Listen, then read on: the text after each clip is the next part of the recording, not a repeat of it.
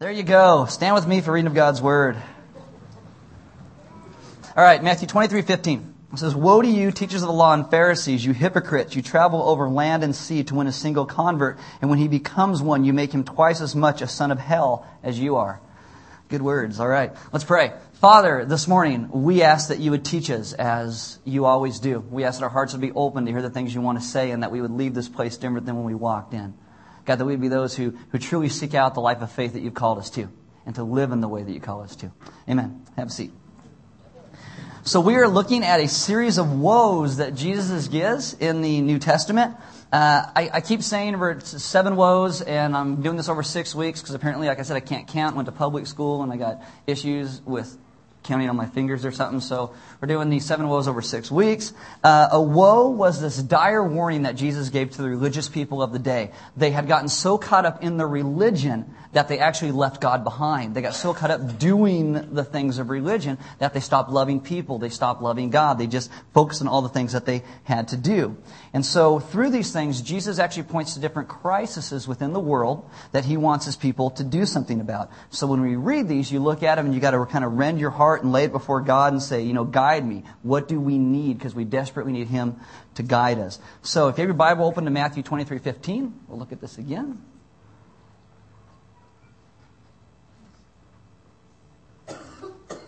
I like hearing the noise. So, "Woe to you, teachers of the law and Pharisees, you hypocrites." Once again, public speaking 101, how to influence people and make people like you. "You travel over land and sea to win a single convert, and when he becomes one, you make him twice as much a son of hell as you are." That's just great. Nice guy. The setting for this that we looked at was actually over dinner. Okay, so Jesus is actually doing this over dinner. The Pharisees are paying for the dinner while Jesus lays into them. It's beautiful and great. And so his problem and issue here is that you reproduce. He's like, you are like Deep South, inbred, deliverance, moonshine steals, glass packs in your 1950s pickup trucks, and you make offspring just like you. It's like a ding, ding, ding, ding, ding, ding, ding, ding, ding. That went over better in first service. Okay, whatever. So far Jesus has said to these people, you have discounted grace, you have misinterpreted the scriptures, you have strained out a gnat while swallowing a camel, you are destructive, you are self-centered, and your problem is that you make converts. You make converts. And he says, and when you produce, those converts that you make are worse than you are. It's like a bad copy. Anybody here ever went to high school? Okay, just checking. Like, I went around it for the 3rd grade. Okay, so you go through high school. Anybody, like girls, make mixtapes for your boyfriends? Oh, yes, 2. Paul. I said, any girls? And you raise your hand. That was Any guys make mixtapes for their girlfriends?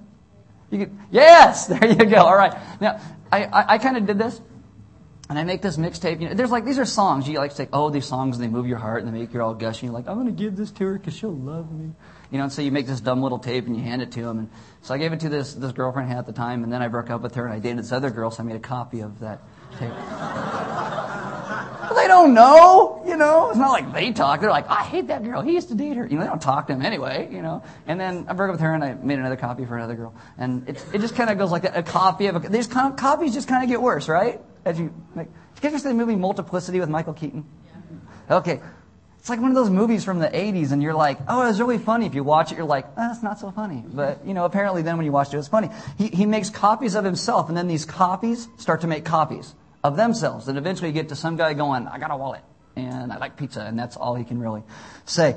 When you do tapes and stuff, I guess it's really not that bad, but when you get to a place where these Pharisees are copying themselves, the spawns of the Pharisees were more destructive to the way of God than the Pharisees were, and the Pharisees were pretty destructive to the way of God. And that's pretty harsh. His problem is not just about their understanding of faith, but this idea of faith that they are then letting run rampant in their disciples. And so when you look at these things, you have to ask, because it's a lot about the question, what is the positive? If Jesus is this harsh with these guys, then what is the humanity that he calls us to in this? Where's the positive for you and I? If these guys are this bad in talking about their faith, then how do you and I talk about faith? How did Jesus talk about faith? How does he talk about God? It's a great question. I'm glad I asked it, so you all know. So how did Jesus talk about his faith? Well, I think you ask you, how do you share your faith? When someone asks you about your faith, what do you say? We all have a worldview. Whether you believe in Jesus or not, you believe in whatever. She knows right where you guys are sitting, too. Not to point you out or anything. Sorry. Just ignore that last comment. All right. So I'm really sorry. And, I mean, even atheists, they have a worldview. They have an idea of what their faith is, and they share that. You have a worldview. How do you talk about it? How do you share your faith? How do you get people to understand where you're coming from? When someone says, oh, you're a Christian, you say, what does that mean? And you say, Jesus, something? What do you say? And so what does Jesus do when he's confronted about his faith? How does he walk through it? And that's what we're going to look at this morning. And hopefully looking at that will help you in your explanation of faith a little bit, and we'll kind of go. So turn to Matthew chapter 7. Say same book. I'm helping you guys out immensely right here. Matthew chapter 7, starting in verse 7. This is how Jesus talks about faith in connection with God. He says, ask and it will be given to you. Seek and you will find. Knock and the door will be opened to you. For everyone who asks receives. He who seeks finds. And to him who knocks, the door will be opened. Ask, seek, knock. Those are the metaphors. What's it like to be a Christian? Well, it's kind of like knocking. Someone asks you that. What's it like to be a Christian? You're like, well, it's like knocking. And they're like, what? It's like knocking on a door. The metaphors he uses are active. They are questions. They are seeking. It is asking. It's trying to get this door open. It is this element that is a desire or this urgency for something to be opened so you can know who God is. And in Jesus' understanding of God, in his understanding of who God is, it is central that God is good. That this faith that he always talks about is tilted towards people. Okay? This faith is always tilted toward you and I. Our Heavenly Father is good. And so when you ask, he will answer. And when you seek, you will find. And when you knock, the door will be open. But he doesn't say how, and he doesn't say when. And so there are lots of people who go and they knock. And they're knocking, and they're knocking, and they're knocking. And it's not opening just yet. Because actively built into asking and seeking and knocking is the idea of waiting and longing and patience and silence. And Jesus says, you will find, but it may take a while. It may take a while.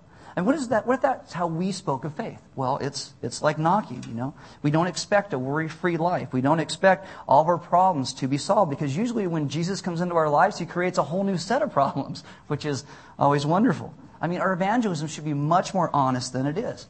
In Psalm 77, verses 1 through 3, it says, I cried out to God for help. I cried out to God to hear me. When I was in distress, I sought the Lord. At night I stretched out untiring hands, and my soul refused to be comforted. I remembered you, O God, and groaned. I mused. This is a word for meditated. And my spirit grew faint. It's like the more I meditated, the more exhausted I became. In Psalm 74, verse 1, it says, why have you rejected us forever, O God? Why does your anger smolder against the sheep of your pasture? I mean, this is honest. This is vulnerable. Seeking, knocking, asking, God, where are you? I groaned. I cried out. I was looking. More than half the book of Psalms are laments. They are despair. They are seeking God. Central to the experience of God in the Scriptures you see over and over is people who have been in pain and distress and silence. That is not what you hear from typical churches today. It's usually like, oh, God wants to give you everything and you're all going to be okay. And that's not what's represented in Scripture. It is asking, it is seeking, it is knocking. Jesus never articulates a view that says, come to God and you're going to get cookies and milk. He's going to tie up your life in a little bow. I was writing this actually over Christmas this year, so that's, I guess, why it's in there. Jesus uses metaphors for faith that are a longing. They are unfulfilled quests. They are ultimate reality you will find, but it may take time. The Bible never promises pain-free existence. Psalm 59, 1 through 4 says, deliver me from my enemies, O God. Protect me from those who rise up against me. Deliver me from evildoers and save me from bloodthirsty men. Literally, this is men who want my blood. See how they lie in wait for me. Fierce men conspire against me for no offense or sin of mine, O Lord. I have done no wrong, yet they are ready to attack me. Arise to help me. Look on my plight. It's like, look and help me. What is it like to be a Christian? Well, it's like knocking. I know there is somebody in the house. I see the TV on. I can hear it. I see shadows. I know somebody's there, so I'm knocking. But I don't know when they're going to get to the door. I don't know what they're going to bring when they get to the door. But I actively seek and knock because it is better to seek after God than search for anything else in the world. So how else did Jesus describe faith? Turn to John chapter 4. Jesus at this point goes to a well. He sits down because he's tired, and he runs into a Samaritan woman. Jews don't associate with Samaritans, and especially women in the middle of the day. This would be like, I don't know what to liken it to. You know, hey, there's that chick danced on the pole at the Kid Rock concert last night, and hey, how you doing? It's the middle of the day, no one's around, it's just you and me. If you walk by and be like, oh, that's kind of, maybe not. Okay. So Jesus walks up and he starts talking to this girl. Women don't go to the well alone in the middle of the day. There's all kinds of stuff going on here. Actually, starting in September, we're going to walk through the book of John, so we'll go way in depth in this, and it'll be great. John chapter 4, verse 7. When a Samaritan woman came to draw water, Jesus said to her, "Will you give me a drink?" His disciples had gone into town to buy food. The Samaritan woman said to him, "You are a Jew, and I am a Samaritan woman. How can you ask me for a drink? For Jews do not associate with Samaritans." Jesus answered her, "If you knew the gift of God and who it is that asks you for a drink, you would have asked him, and he would have given you living water." So there he goes. Talks about asking again, and he also talks about water. "Sir," the woman replied, and she points out the obvious, "you have nothing to draw with, and the well is deep." Jesus is very, very theological, and she's like, "You ain't got no bucket. What's your problem?" And he's like, "Well, if you knew who it was." And she's like, "If I knew who he was." It's great. She's like, "He's a nutter." Verse 13, "Everyone who drinks this water will be thirsty again." Jesus points her to physical water and says, "You'll be thirsty again. But whoever drinks the water I give him will never thirst. Indeed, the water I give him will become in him a spring of water welling up to eternal life." And he borrows these very ancient and very deep Hebrew metaphors that have this life and connection with God. Verse 15, the woman said to him, "Sir, give me this water so that I will not get thirsty, so I won't get thirsty and have to keep coming here to draw water." So what's the metaphor? Water. Water. The deepest reality, Jesus, of faith. What's it like? Water. I mean, it's beautiful. Open to Psalm 42. In your Bibles. Anybody ever play games or sports and you get like really, really tired and you're like a little kid and you're like, and you're like, I'm so thirsty and I'm so parched and I gotta drink something, and you get to that, you don't go in the house, you just get the hose and you go, and you turn it on, your mouth goes, as it just sprays, and you're, okay, my goodness, sometimes you people are just like, am I supposed to respond? Yes, respond to me when I ask you questions. That's how it works. Okay. And your legs are just rubber, and you're like, oh, I can't stand. You get that water, and you swallow, and it goes wherever it goes, and you're like, it's so good. It's quenching. All the images that Jesus gives to this woman, it's an image of that God satisfies your soul. Your water, you get thirsty again, but God's water is for the depth of your soul. So Psalm 42, there's lots of places all over the scriptures that deal with this. But I'm just going to give you Psalm 42. You can look through Isaiah, and I'm going through actually Ezekiel in my quiet time right now, and this is all over Ezekiel. Psalm 42, starting in verse 1. "As the deer pants for streams of water, so my soul pants for you, O God. My soul thirsts for God, for the living God. Where can I go and meet with God? My tears have been my food day and night, while men say to me all day long, 'Where is your God?' These things I remember as I pour out my soul. How I used to go with the multitude, leading the procession to the house of God with shouts of joy and thanksgiving among the festive throng. Where are you downcast, O my soul? Why so disturbed within me? Put your hope in God, for I will yet praise Him, my Savior and my God. My soul is downcast within me, therefore I will remember you from the land of the Jordan, from the heights of Hermon, from Mount Mizar." And then verse 7, "Deep calls to deep. In the roar of your waterfalls, all your waves and breakers have swept over me." And these beautiful pictures of water and life and what God wants to give to this woman and also to us. Water. Many people in Western culture have been taught faith in terms of conquest. It is, you're right and they're wrong, and your job is to convince them of your rightness and their wrongness. And for others, it's, you got to persuade them what you believe is right, and it is, but you got to prove to them their wrongness. You got to make them feel wrong, and it's this whole thing about argument. And you can see these people when they interact with non-Christians, because it's all about winning over. The goal in a conversation is to win someone and prove that they're wrong. And that makes relationships very, very awkward. Doesn't it? Yeah, okay. Thank you. Someone comes to your house trying to sell you Amway. It's very awkward. When you got to go, no, Girl Scouts, come here. I want to buy some Girl Scout cookies. And if you don't want to, you buy some anyway, because it's very awkward. Okay. And all the Girl Scouts are going to show up to my house to sell me cookies now, because I'm like, okay, I'll buy like 10 boxes. Okay. Jesus doesn't employ, that method, that winning over. With the Samaritan woman, he talks about faith in terms that God longs to satisfy your soul. Your soul craves God. That is what you are missing. You need Jesus. And Jesus is like, I will satisfy you. And he creates within her this thirst for God. And perhaps that's the role of Christians. We live and love in such a way that this thirst is created in people for the Jesus that we serve and that we love. Yes, Jesus is what your soul craves. It's like water. And these are the fundamentals, ways that Jesus speaks about faith in God. Asking, seeking, knocking, water, satisfaction. Turn to John chapter 3. Okay? One to the left. Now what happens here is Nicodemus is a Pharisee, and he's actually coming to Jesus by night. There are some things in John's Gospel that are just loaded with visuals. And so when you see that Nicodemus comes to Jesus at night, some people go, oh, that's because he's afraid to be seen, he's trying to hide. Literally in John's Gospel, he uses metaphors all over the place. And so literally I think it means that Nicodemus is in the dark, and that Jesus is constantly shown to be the light. And so that he is coming to Jesus because Jesus is light, and what he teaches is true. 3:2. Rabbi, this is Nicodemus, we know you are a teacher who has come from God, for no one could perform the miraculous signs you are doing if God were not with him. And so Jesus doesn't even respond to that. He just dodges the comment. In reply, Jesus declared, I tell you the truth, no one can see the kingdom of God unless he is born again. Literally, this means born from above.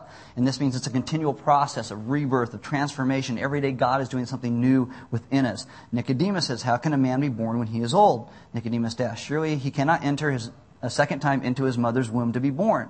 And I'm sure Jesus is like, no, because you can't crawl back in at 50 because that'd be awkward and gross, and I don't think your mom would let you. Okay? This is like the religious guy people have in charge here. Jesus says, if you want to understand why I do what I do, how I trust God, the faith that I'm saying, you have to humble yourself, be open to the fact that there is a different way.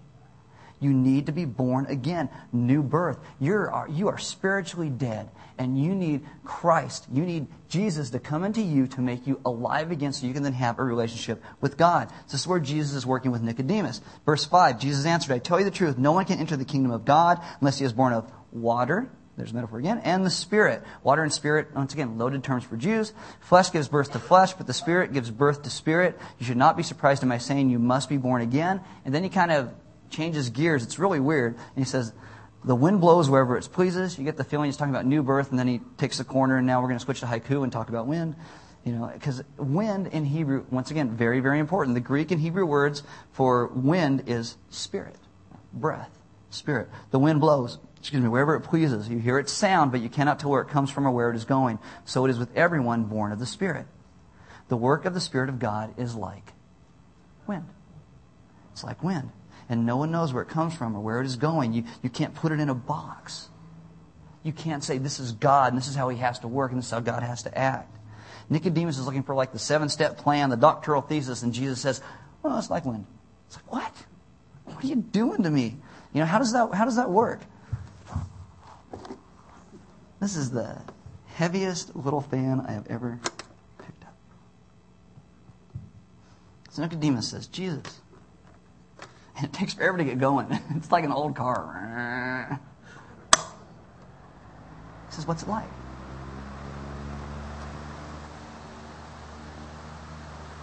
What's this deepest reality of faith like? It's like wind. It's like wind. Isn't that bizarre? It's good, doesn't it? I did that last service too. Isn't that bizarre? I mean, it's beautiful, but it's totally bizarre. Why do some people experience profound change and other people don't? Well, it's like wind. Aren't there guarantees? No, there aren't guarantees. I'm a faithful person. Won't it all go well? Not necessarily. If I raise my kids right, won't they follow Jesus? Hopefully. If I read my Bible and I pray, won't my spouse treat me better? Maybe.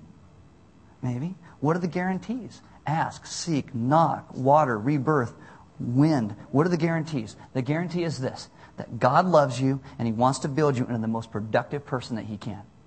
That's the guarantee. And what does that look like? Many times it looks like wind. Because we don't know what that's going to look like on the other side. I mean, some people show up, they grow closer to God, they love him more and more daily, they grow closer to the resurrected Christ, they become more compassionate and more loving. Others show up for a while and they seem to make commitment and they walk away. I mean, what is that? What is that?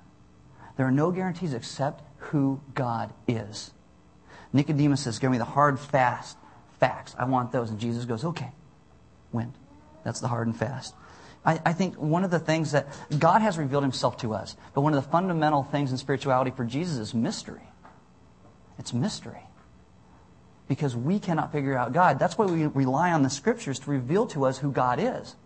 Because it's not something we figure out on our own. I mean, this is why people are transformed by the Spirit of God, and years later they still love him and live for him all through life's trials. And we as a church at Element want to show the world what that is like. We need to show that in how we live and how we love and what we do for other people. Because most times, the only Jesus people are going to know are how you live.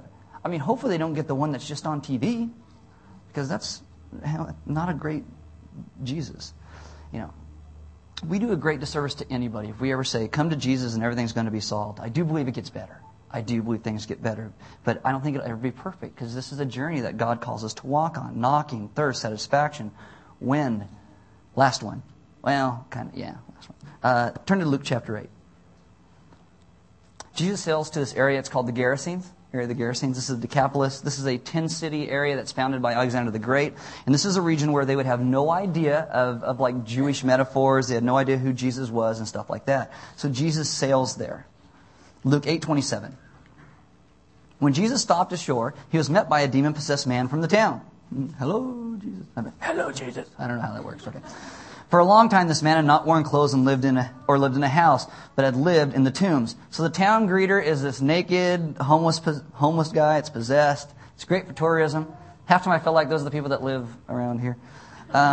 Short version of this story is that Jesus casts out the demons into some pigs who run into this lake and they die. Pigs were central to the local economy, so Jesus puts a big dent in the economy, and the people are afraid of Jesus at this point. So in verse 37, then all the people of the region of the Gerasenes asked Jesus to leave them because they were overcome with fear. So he got into the boat and left. They're like, we don't want someone with that kind of power here.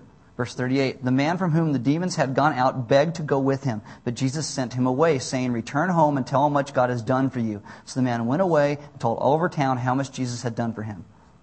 So there's nobody in this area that knows the Jesus story, just this guy. I mean, and that's the program? That's the naked guy that's the naked guy. He used to be possessed. I don't know.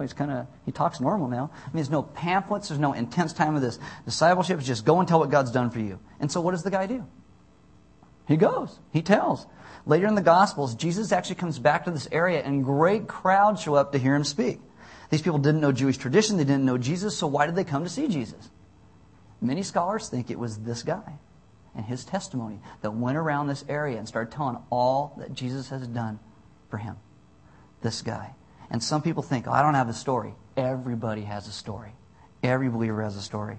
And if you want a story that is more than just about you, then you need to find Jesus and his redemption for all of us. His restored relationship for mankind is a beautiful thing. And again, but God is not predictable. He will not fit your box, so you have to have faith. Asking, seeking, knocking. I mean, something is amazing when people get together and they worship God in this way, because the wind blows. The wind blows. For this guy in this area that didn't have all the Jewish metaphors, what Jesus gives him is reporting. You simply go and tell. You tell your story. So the man goes and tells what Jesus has done, and lives become changed. Today we argue about other religions and the fossil record, and we think, oh, I got it all together. And yet our job is to simply witness to the mercy that God has shown us and show that to other people. And when the world sees that, I think mountains tremble. I'm going to end with Luke 15. You don't have to turn there. But this is called the parable of the prodigal son. A few weeks ago, we looked at this kind of in depth. The son here essentially tells his dad that, give me my inheritance. And when the audience at that point would hear, oh, this kid wants his dad to die. What a horrible story. Where can this go? What's Jesus going to do with this? So the story goes, the kid squanders all the inheritance his dad gives him and realizes while he's starving that, oh, if I just go home, my father's hired men have more food than I do, so I'm going to go and I'm going to seek forgiveness. This is the word teshuvah, to return to what God calls us to be, to return to his father. So the kid rehearses his speech. I'm going to go to my dad and say these things and really apologize a whole lot. And so in Luke 15:21, the son said to him, that's his father, Father, I have sinned against heaven and against you. I am no longer worthy to be called your son. That's his rehearsed speech. But while the son's staying, this says, the father said to his servants, quick, bring the best robe and put it on him. Put a ring on his finger and sandals on his feet. Now, the ramifications for the people who hear this story at this point, they would be like, we're those people. Because they were a people who had wandered from their father, and they had lived in exile. And they were slowly returning home. And Jesus tells a story about a son returning home. And the picture Jesus gives is of a father longing to bring his son home, giving him the best robe. The son who had so long disgraced his family. I think that picture is true for all people. Because we as people live in a way for so long that we disgrace the name of God. And yet he stands there with his robe and says, come home. I made a way for you to come home. The image is of a return, of a son coming to a father and a father giving his best to his son. Come home. You are welcome. You're welcome home. Henry Nouwen speaks about it like this. He says, leaving home is then much more than a historical event bound to time and place. Leaving home is the denial of the spiritual reality that I belong to God with every part of my being, that God holds me safe in an eternal embrace, that I am indeed carved in the palms of God's hands and hidden in their shadows. Leaving home is living as though I don't already have a home and must look far and wide to find one. When we look for our acceptance anywhere other than in God, than in Jesus Christ, we have left home and we have left our faith. You come from God. You have been made by God to live and experience all these expressions of faith. Asking, seeking, knocking, thirst, water, satisfaction, new birth, wind, and faith is like a return home. Faith is like a return home. What is Christianity? What is faith? It's like going home. A home that we were not able to go to, and so Jesus prepared a way for us to go there. And this morning you are all invited to return home. And you lay aside your preconceived ideas of what you think God is, and you trust Jesus as He has revealed Himself to be. Jesus is our great God and Savior. He has come to live and die for us, and He rose from the grave to conquer our enemies of Satan, sin, and death, and offer us a new way of life, the way to return home. If you don't know Jesus, I invite you this morning to return home. If you do know Jesus and you feel like you've been knocking and asking and seeking and you're getting no response, I will tell you that God is always actively seeking His glory and our good. And you can trust Him for that. You can trust Him. And so you feel like you've been knocking a long time. It's okay. God is good and He will see you through. You must have faith to trust that. This is the God that we serve. This is the God that we worship. The one that longs to make a difference in the entirety of humanity. And He reached out to us first through His Son. And so we trust that. And so we ask and seek and knock. And we return home. And that's your invitation this morning. There'll be some elders in the back of the room that are more than willing to pray with you if you need prayer about that. If you want to return home and you have some more questions about that, talk to them. If you feel like you're just, if you are a believer and you're just knocking and knocking and God's not answering, you want some prayer, they'll pray with you. God is good. God is good. The band's going to come up. And we're going to worship God now through communion. Communion remembers Christ's body, which is broken for us. And when you break that crack and you dip it in the wine or the grape juice, you remember that Christ's body was broken for us. And that His blood was shed for us, and we remember that and how we live. We're going to worship God through prayer. Like I said, there's elders in the back of the room that are more than willing to pray with you. We're going to worship God also through giving. There's offering boxes on the side wall. There's offering box in the very back of the room. We're going to worship God in a little bit through fellowship. And you're invited to hang out and stay and hang out in the back room or in here or whatever. And worship God by hanging out with other people. And we're also going to worship God through song. We're going to sing some songs to our loving God who loves us so much and has done so much for us. Why don't you pray with me? Father, this morning, we as a people stand in this place. And we say that you are good. And sometimes we knock and we knock and we knock. And God, we're just waiting for you to open the door. And those times that when you do open the door, it is glorious and beautiful. God, for those in this room that don't know you, I ask that you would help them to return home. That they would embrace that way that you made for us to once again enter your presence and enter your arms. And God, ultimately in the end, that you would teach us how to be your people who live and love others in such a way that you are plainly seen. That we don't hide you or hide from you. Because you are so good to us. We ask that you teach us to be good also. Amen.